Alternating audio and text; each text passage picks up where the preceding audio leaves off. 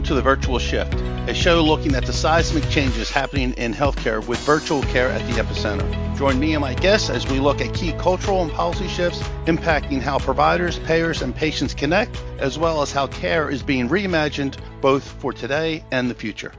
Hello, and thanks for tuning in today. I'm your host, Tom Foley. You can learn more about this show by visiting the program on healthcarenowradio.com, and be sure to follow me on LinkedIn, Twitter at FoleyTom, and the hashtag The Virtual Shift. Today we have a very special guest joining us, Matthew Dunleavy from Sectorium Health. Matthew, welcome to the program. Thanks, Tom, for having me. Pleasure to be on, and looking forward to our conversation on the Virtual Shift. Awesome. Matthew, so you're one of the partners at Sectorium Health. What I like about what you guys do is you look at it. You're not a technology company. You're a consulting company. Is that fair to say? That's a fair assumption. We're principally a consulting company, and our vision is to build a network of products and services that streamline and condense the continuum of care for patients and physicians alike. That's our job. So we got introduced, just for full transparency, because GenieMD works with Sectorium on a couple of different opportunities. And what I like about what you guys do is you look at the performance of a health system and or a delivery of care model within a practice, and you look at it both from a financial perspective and a clinical perspective, and you ultimately try to tease out what is it that could be done better. Tell us a little bit more about what you do and how you approach business. Certainly. You're kind of touching on a topic that I like to call clinical revenue repair, or clinically based revenue repair. So like I said, we're in the business of building networks of products and services, and we do that by taking an agnostic approach to care. So whether you're using an RPM service like GenieMD, or you are employing a particular type of Holter monitor, whatever it may be, we're looking at a variety of these products and trying to figure out if there are synergies that we can create that ultimately add value to our customers through this network of services. So when we're talking about revenue repair, and one angle that we look at is clinical revenue repair. My background is in cardiology. So if you think about a non-interventional patient walking into a cardiac clinic, their price tag's around $3,000 over the lifetime of that patient. And on average, a practice is only capturing between 5 to 10% of that price tag. So this creates some obvious discrepancies. In my mind, there are three big ones. The first is that there's a discrepancy in the coverage of the patient. The patient's paying for a lot of unnecessary and unused services that aren't being taken advantage by the practice. Consequently, that leads to a discrepancy in billing, and ultimately it leads to a discrepancy in actionable information for the patient. And being a part of GenieMD like you are, Tom, you know all about the importance of actionable information for the physician and filtering through what is important and what is not for the patient. So we look at this workflow and try and find ways for the practice and for the physician to capture more value across the continuum of care for that patient, while at the same time delivering a better patient experience. Better patient experience. So that is certainly something that has been talked about for the last 14 years that I've been in health IT. So interesting that you call that out. So you come into a practice or large health system, and you look at it financially, and you say, hey, the practice says, hey, I already have RPM, and I'm already servicing 3,000 patients on that platform. But you ultimately dig deeper, because that's quite frankly not enough. A lot of RPM companies come at it and say, hey, you can make a lot of money with RPM, right? Forget about whether the patient gets better. You can make a lot of money, right? Absolutely. But you got to look under the covers and be realistic about it, in that, because again, a lot of the pricing models, and you can really get caught short relative to how effective your program is. For instance, as you know, I think there was one account where the 30% of the devices die within 90 days, right? That's a lot of churn, right? 10% of the devices are dead on arrival, right? That's a lot of churn. I'm going to have a cardiac arrest just on that particular issue. Put me in a remote patient monitoring program. All right. Yeah. There's a lot to look at outside of the superficial, for sure. Yeah. So talk to us more about that. What type of feedback do you get from providers that says, "Hey, I want to look under the covers and see how effective you really are in the service."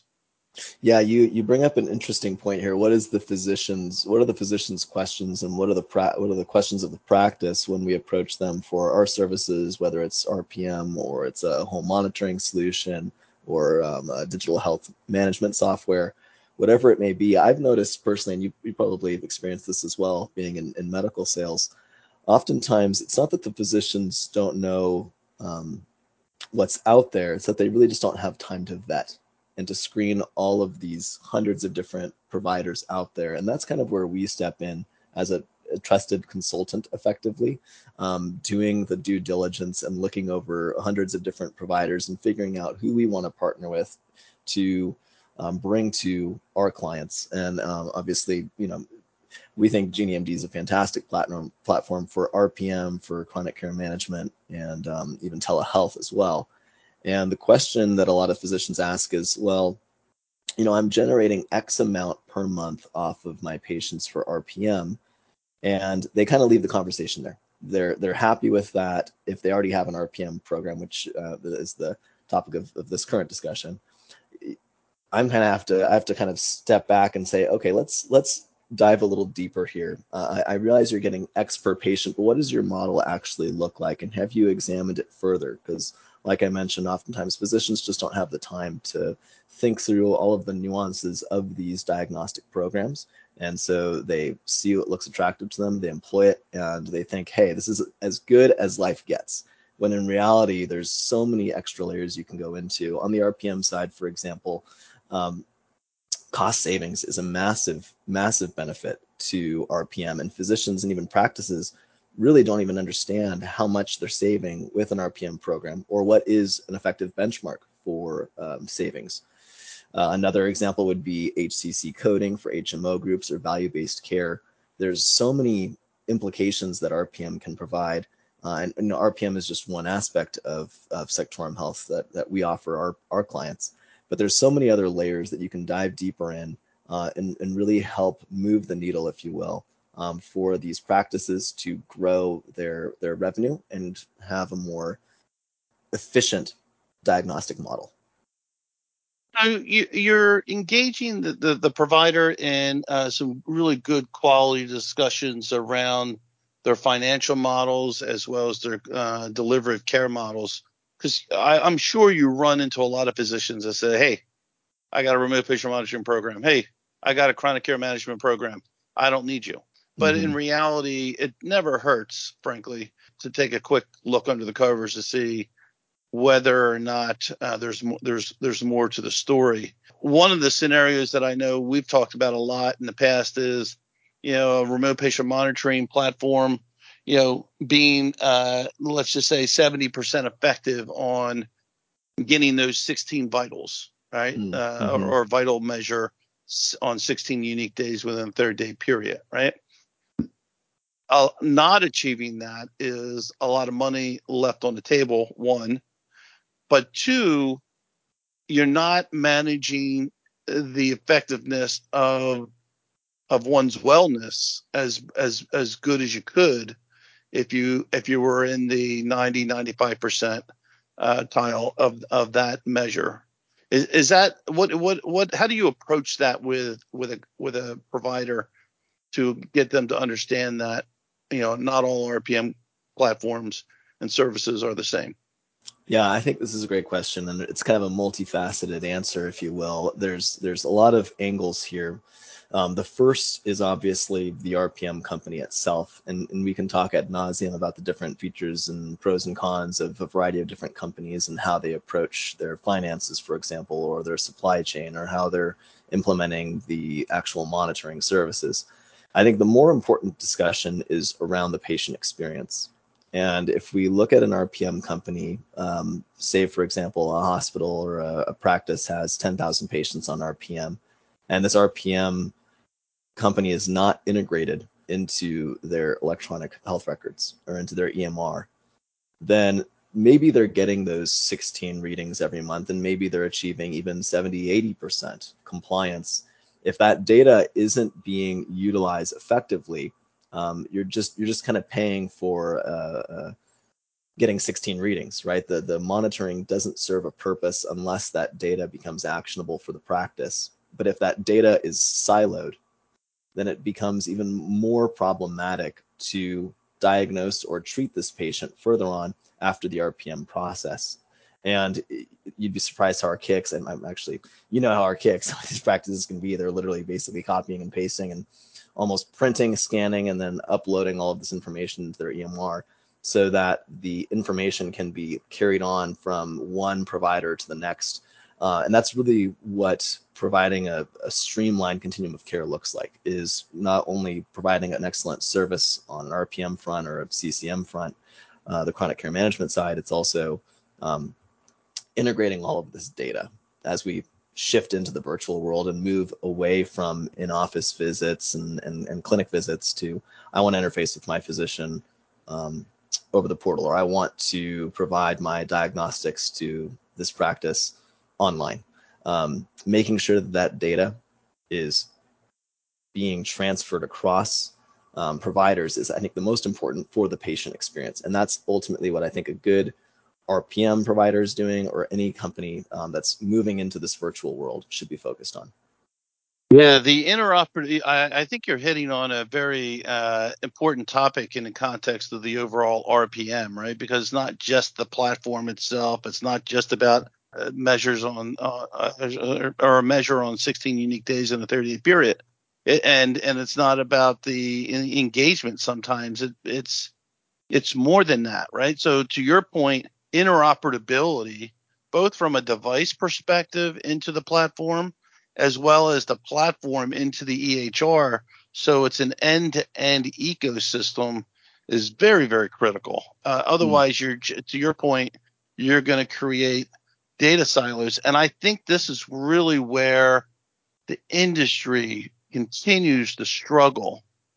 We have had several scenarios where we want to integrate with the EHR, and to some degree the EHRs just make it very costly to do that, or very difficult to do that in a time effective manner, because someone is poaching, if you will, into their territory, and feeling like their account is being stolen from them. So it becomes a very, very difficult play in making sure that you have that end-to-end ecosystem. How does Sectorium come about that? Right, that's a huge challenge. You got to have you're indicating that you're building a network of partners that can help affect that end-to-end ecosystem. Tell us a little bit more about that. Yeah, and before I answer that question, I want to touch on something you mentioned earlier, which is the diversity of this market that we're in. It's just exploded over the last 3 to 4 years when it comes to telemedicine, especially in the wake of COVID. It's incredible. And unfortunately, there seems to be this divergence of data when there needs to be a convergence of diagnostics, or diagnosis, if you will. I personally believe there needs to be more of a standardized plan of diagnosis in order to create a personalized treatment plan. And so the way in which Sectorium approaches this problem is by building the network pre-integrated, if you will. So in order to become a partner with Sectorium, we're vetting all of these different groups, And we're asking the question, how do you integrate? We're asking ourselves the question, how would this company integrate with our existing line of services? And then we ask the question to the provider as well. What are you going to do to integrate with our solution? Because a physician, like I mentioned, they're very busy, as you know. And at some point or another, someone like myself or you will come along and sell them some type of product or service and promise that it's going to enhance an aspect of their practice. And I'm sure it does. But over time, as they accumulate more and more of these products, they're left with this discordant list of services that they need to now log into 8 different portals to access just one bit of data. And so instead of condensing the physician's day-to-day, it ends up ultimately expanding their day-to-day. And when we come in with our service, whether or not a physician wants to employ the entire bag of products that generates value for the entire continuum of care, or they just want to pick one item out of the bag, however many they pick, all of our suppliers and our partners, if you will, have worked together to make sure that, one, they can integrate at a baseline level with an EMR, but also that they integrate with one another. And that's where those synergies come up, like I mentioned, in this network. Yeah, I mean that is tough. I've again been in this interoperability space for quite a while, whether it's been through direct messaging, the HISP, HIEs. I've always said technically we don't have an interoperability problem. What we have is a lack of ability to understand each other and willingness to establish that interoperability. And you take the Sectorium takes the tears down the walls on that particular front, because that's a mandate, right? Yeah, and you're absolutely right that it's not a lack of capability; it's more of a lack of will. Yeah, exactly. And and then half the industry still has their walls up. Notably, most EHRs, frankly. There are some EHRs that are very good at interoperability and being open and things of that nature, but it is still a challenge. And to the point, a physician isn't the one that can wrestle that down. They're not interoperability specialists. They have to have a lot of trust with the people that they're bringing in to say, okay, this is what I want, and this is what I'm expecting you to deliver, and then being able to have that trust that it's going to get there at the end of the day without a lot of churn and drama and other aspects that don't impact the overall effectiveness of the business, both clinically and financially. Thoughts on that? No, I think the question or the elephant in the room, I should say, is really who's owning the data, because that's what's making this question of connectedness so challenging. Which of these companies is going to own the data for this patient? Obviously, the patient owns the data, but where is the data being housed? Who's storing it? And there's a entire discussion we can have on ethics around this point here. But I think that's what makes this so challenging. And to be entirely honest, I don't think we have a good solution yet at Sectorium. What we've done is effectively brought the partners together, all of the different suppliers that we have, and say, look, you're going to all have visibility of this patient at one point or another along this process. And for the most part, by integrating with one solution or another, you're not really giving up any of your control over the data that you're already managing. It's more so about creating some connectedness across your pipeline, if you will. I have to go back many years when I first met the founder of Cerner, and I was invited to their user group conference, and he was on stage, and he was talking about whether his company was a technology company or a healthcare company. And I just believed so much in what he was saying, and that we are. If you're in healthcare, you can't be a technology company. Your fundamentals might be technology, but your passion has to be delivery of care and outcomes. And if you're not there, then you might be in the wrong business, because at the end of the day, everything we do is about the patient. And if we get it wrong, the patient is the one that always suffers. whether they know it or not, that how things transpire. There's a lot of scenarios where the interoperability has failed the patient, and we just can't, and we just have to have a zero tolerance on that aspect of the overall solution. Thoughts on that?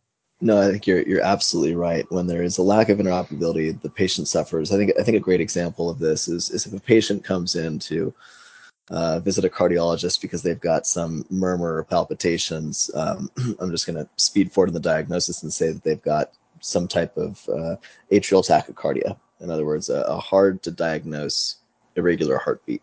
A provider might put them on a Holter or a cardiac event monitor to see what's going on with this patient. And turns out the cardiac event monitor is negative. They couldn't pick anything up. So what happens in the status quo? The status quo, oftentimes the physician will say, all right, come back in when you've got something else. So the downside here is that the patient loses touch with the practice, and the practice loses touch with the patient, obviously, conversely. And the bigger problem is that, speaking from a clinical revenue repair perspective, the onus is now on the patient to come back in to create revenue for that practice, but it's also the ownership is back on the patient to even come in and be engaged with a provider where they feel that they've kind of been lost. And so what we do at Sectorum is we say, instead of coming off that cardiac event monitor and going home, why don't we put you on an RPM? Why don't we monitor you for the sake of figuring out what this is? Because that does several things. Obviously, first and most importantly, it makes the patient feel cared for. It's ironic that we can be exposed to so much. We live in a world revolving around patient care, but so often patients actually don't feel cared for. That's really where I think RPM can make a huge impact. So if these patients, instead of coming off cardiac event monitor and going home, left to their own devices, they're put onto an RPM program in continuation of that initial diagnostic, then now you're bringing the patient back into the practice. You're extending the cycle of data for your practice and creating an actionable event when that arrhythmia does come up for the patient. And in that way, the patient is directly benefited from this enhanced workflow. Yeah, I absolutely agree. This is where I think healthcare is partially broken. Not to sound overly negative here, but and on a high note. So, but the point is that the patient does have a problem. You take all the time, you wait the average of 23 days to go see a specialist, and you can't find anything in that 20-minute segment that you're in front of the doctor. So you go home and it happens again and wait another 23 days to blow it out of proportion. So being able to do that wellness at home, that health at home, a healthcare anywhere type of model, that's really what RPM is all about. To your point, is let's extend the delivery of care outside my brick and mortar. Let's put leverage some technology that can monitor you in your home, in the comfort of your home or wherever you might be, and alert the physician appropriately when an event occurs, so that we can capture it and then help further diagnose the problem and get you on a path to wellness again. Absolutely. And this ubiquitous model is exactly why we were so attracted to RPM, to chronic care management, to RTM from our perspective at Sectorum. Why I think in the shift to virtual care, we needed a ubiquitous care model like RPM. And so it was really a no-brainer for us, and it's been a tremendous impact. We've seen a huge impact for our physicians that we've approached on this, and they see the value, they see the benefit, and we're looking forward to delivering this to more patients. And that is the exciting opportunity here, is that the doctors, physicians, and health systems are really starting to engage in this new delivery of care of a healthcare anywhere at any time type of model, and leveraging the services of Sectorium and their partner network to affect that model, and ultimately engage and ultimately work towards getting that patient stabilized and on a path to wellness more effectively than otherwise. I'll give you the last word. No, I think you're absolutely right. And there are one of the things that gets me so excited about this space, particularly RPM, is that there's three players in my mind that are needed to move the needle. And that is obviously the patients, the providers, and the payers. And for the first time that I can recall, all three of those entities are lock in step with one another post-COVID. You have a massive awareness of virtual care through COVID, so patients are aware of it. The physicians see the benefits, obviously, and if you lick your finger and put it up in the air, you can see, okay, payers are also moving in this direction as well.